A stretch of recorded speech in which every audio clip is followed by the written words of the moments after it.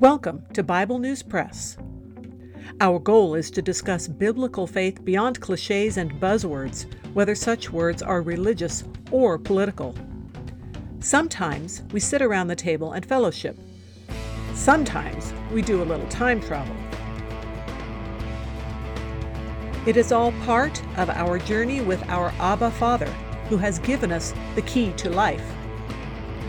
We do it with Jesus, and we do it together. Welcome. Hello, I'm Laura. I will be reading 2 Samuel chapter 16 from the World English Bible. When David was a little past the top, behold, Ziba, the servant of Mephibosheth, met him with a couple of donkeys saddled, and on them 200 loaves of bread, and 100 clusters of raisins, and 100 summer fruits, and a container of wine. The king said to Ziba, "What do you mean by these?" Ziba said, "The donkeys are for the king's household to ride on, and the bread and summer fruit for the young men to eat, and the wine that those who are faint in the wilderness may drink." The king said, "Where is your master's son?" Ziba said to the king, "Behold, he is staying in Jerusalem, for he said, 'Today the house of Israel will restore me the kingdom of my father.'" Then the king said to Ziba, "Behold, all that belongs to Mephibosheth is yours." Ziba said, "I bow down. Let me find favor in your sight, my lord, O king." When King David came to Bahurim, behold, a man of the family of Saul's house came out, whose name was Shimei, the son of Gera. He came out and cursed as he came. He cast stones at David and at all the servants of King David, and all the people and all the mighty men were on his right hand and on his left. Shimei said when he cursed, be gone, you man of blood and wicked fellow. Yahweh has returned on you all the blood of Saul's house, in whose place you have reigned.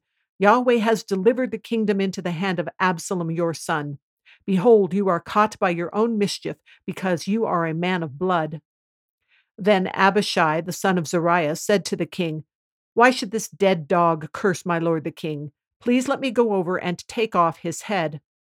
The king said, "What have I to do with you, you sons of Zeruiah? Because he curses, and because Yahweh has said to him, 'Curse David,' who then shall say, 'Why have you done so?'" David said to Abishai and to all his servants, "Behold, my son who came out of my bowels seeks my life. How much more this Benjamite now? Leave him alone and let him curse, for Yahweh has invited him. It may be that Yahweh will look on the wrong done to me, and that Yahweh will repay me good for the cursing of me today." So David and his men went by the way, and Shimei went along on the hillside opposite him, and cursed as he went, threw stones at him, and threw dust. The king and all the people who were with him came, weary, and he refreshed himself there. Absalom and all the people, the men of Israel, came to Jerusalem, and Ahithophel with him. When Hushai the Archite, David's friend, had come to Absalom, Hushai said to Absalom, "Long live the king! Long live the king!" Absalom said to Hushai, "Is this your kindness to your friend? Why didn't you go with your friend?" Hushai said to Absalom, "No, but whomever Yahweh and this people and all the men of Israel have chosen, I will be his, and I will stay with him. Again, whom should I serve? Shouldn't I serve in the presence of his son? As I have served in your father's presence, so I will be in your presence." Then Absalom said to Ahithophel, "Give your counsel what we shall do." Ahithophel said to Absalom, "Go into your father's concubines that he has left to keep the house. Then all Israel will hear that you are abhorred by your father. Then the hands of all who are with you will be strong." So they spread a tent for Absalom on the top of the house, and Absalom went into his father's concubines in the sight of all Israel. The counsel of Ahithophel, which he gave in those days, was as if a man inquired at the inner sanctuary of God. All the counsel of Ahithophel both was like this with David and with Absalom. That's the end of chapter 16. This chapter lends itself to discussing it by character. So let's start with Ziba. We first heard about him in 2 Samuel chapter 9 because he was one of Saul's servants that was brought to David's attention and called to ask about living descendants of Saul, and then he was given charge over Mephibosheth's care. Here we get one story, Ziba's story of what happened, but later in chapter 19, we will get Mephibosheth's story, which really will make it sound like Ziba is lying and conniving here. And then, honestly, even in verse 2, it sounds like David is originally suspicious, but then he makes a severe judgment without investigating further. He should have known better. Places like Deuteronomy chapter 19, verse 15 talk about two or three witnesses in matters like this. Then we have Shimei. And what's interesting is half of his accusation is true. Even God will not let David build the temple because he has shed blood. He's been a man of war. And that's mentioned in First Chronicles chapter 28, verse 3. However, David did not kill Saul or his family. And Shimei seems to lack wisdom or is ignorant if he thinks Absalom is going to be an improvement. But David does seem to be taking the approach of Deuteronomy 18, verses 21 through 22 here, where it talks about how to know whether a man is a false prophet or not. Then we have Abishai, as David says, those sons of Zeruiah, who are a continuing problem of killing beyond the bounds of God's directed justice. They're loyal, but they are out of control. And then we have David, and he is not seeking revenge. He is not bloodthirsty, as the sons of Zeruiah seem to be, and he's not killing indiscriminately, except for his murder of Uriah, which was, yes, very important, but he was repentant and God forgave him. And the reaction here to Shimei seems like evidence that David does have a better perspective. And again, comparing him to Saul, who was killing people left and right for looking at him wrong. And then in verse 14, it says that David still found a time and a place to refresh himself in spite of Shimei. And then we have Absalom. Absalom believes Hushai has betrayed David, maybe because it seems natural to Absalom. That's what he's doing. Absalom has no loyalty and he operates in extreme wicked selfishness. I do want to take you on a backflash for just a moment to 2 Samuel 13, verse 38, because when I was doing some reading to study this chapter, a page I read, and I don't remember which one it was, made me look up 2 Samuel 3:3 again and realize how those two places connect because Absalom fled to Geshur, and that's where his mother was from, Maacah, who was the daughter of Talmai, king of Geshur. So back to this chapter and the very horrible story of Absalom raping his father's concubines. If you recall in 2 Samuel 12, Yahweh says he will raise up evil against you out of your own house.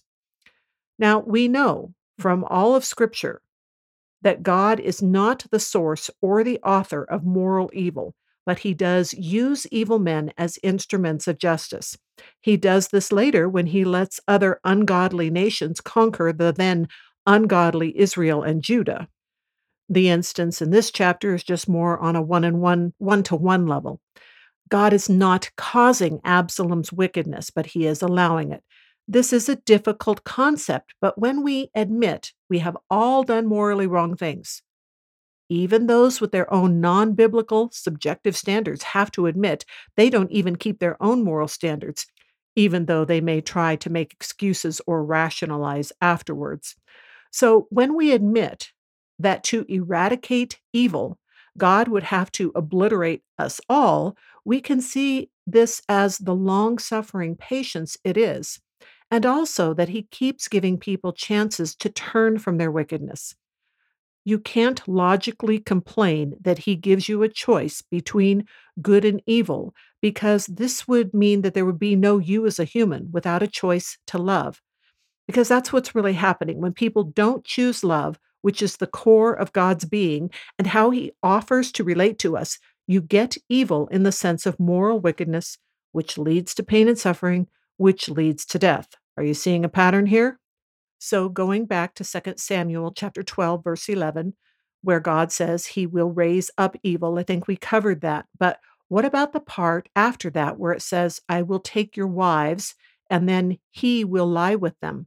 Well, Absalom is making the choice to do the wicked thing, but God knows it will happen. Does God not care about those women? Of course he does. But they too, as we all do, have to choose to trust God to give them strength and heal their hearts when others do wickedness against them. Which of us also has not had wrong things done to us? And then at the end of this verse in chapter 12, where it says, I will do these things openly, he will let it all be very public. I wondered if David forgot this part of the prophecy when he left those 10 concubines there. It was 5 or 6 years ago for him, even though it's just a couple of chapters ago for us. We could just flip back the pages and look. Maybe he thought they were safe in their own home. But let's talk about Ahithophel. Why would he suggest such a thing? This is one of the places that strongly suggests that he was Bathsheba's grandfather and thinking of what David had done after seeing Bathsheba on the roof. His counsel for Absalom to do this horrible thing was going to be a definitive statement or act of rebellion and give a sense of no going back. We have to fight to the death now. If Ahithophel was Bathsheba's grandfather, we see that the root of bitterness and revenge multiplies evil and pain. Did he not have a thought for those 10 women? They should have been worth just as much as Bathsheba as individuals. Then, regarding the turn of phrase that Ahithophel was as if a man inquired at the inner sanctum of God, this is an idiom explaining why both Absalom and David listened to him. They viewed him as very wise. But wise and good are not always the same, as Solomon will also demonstrate later.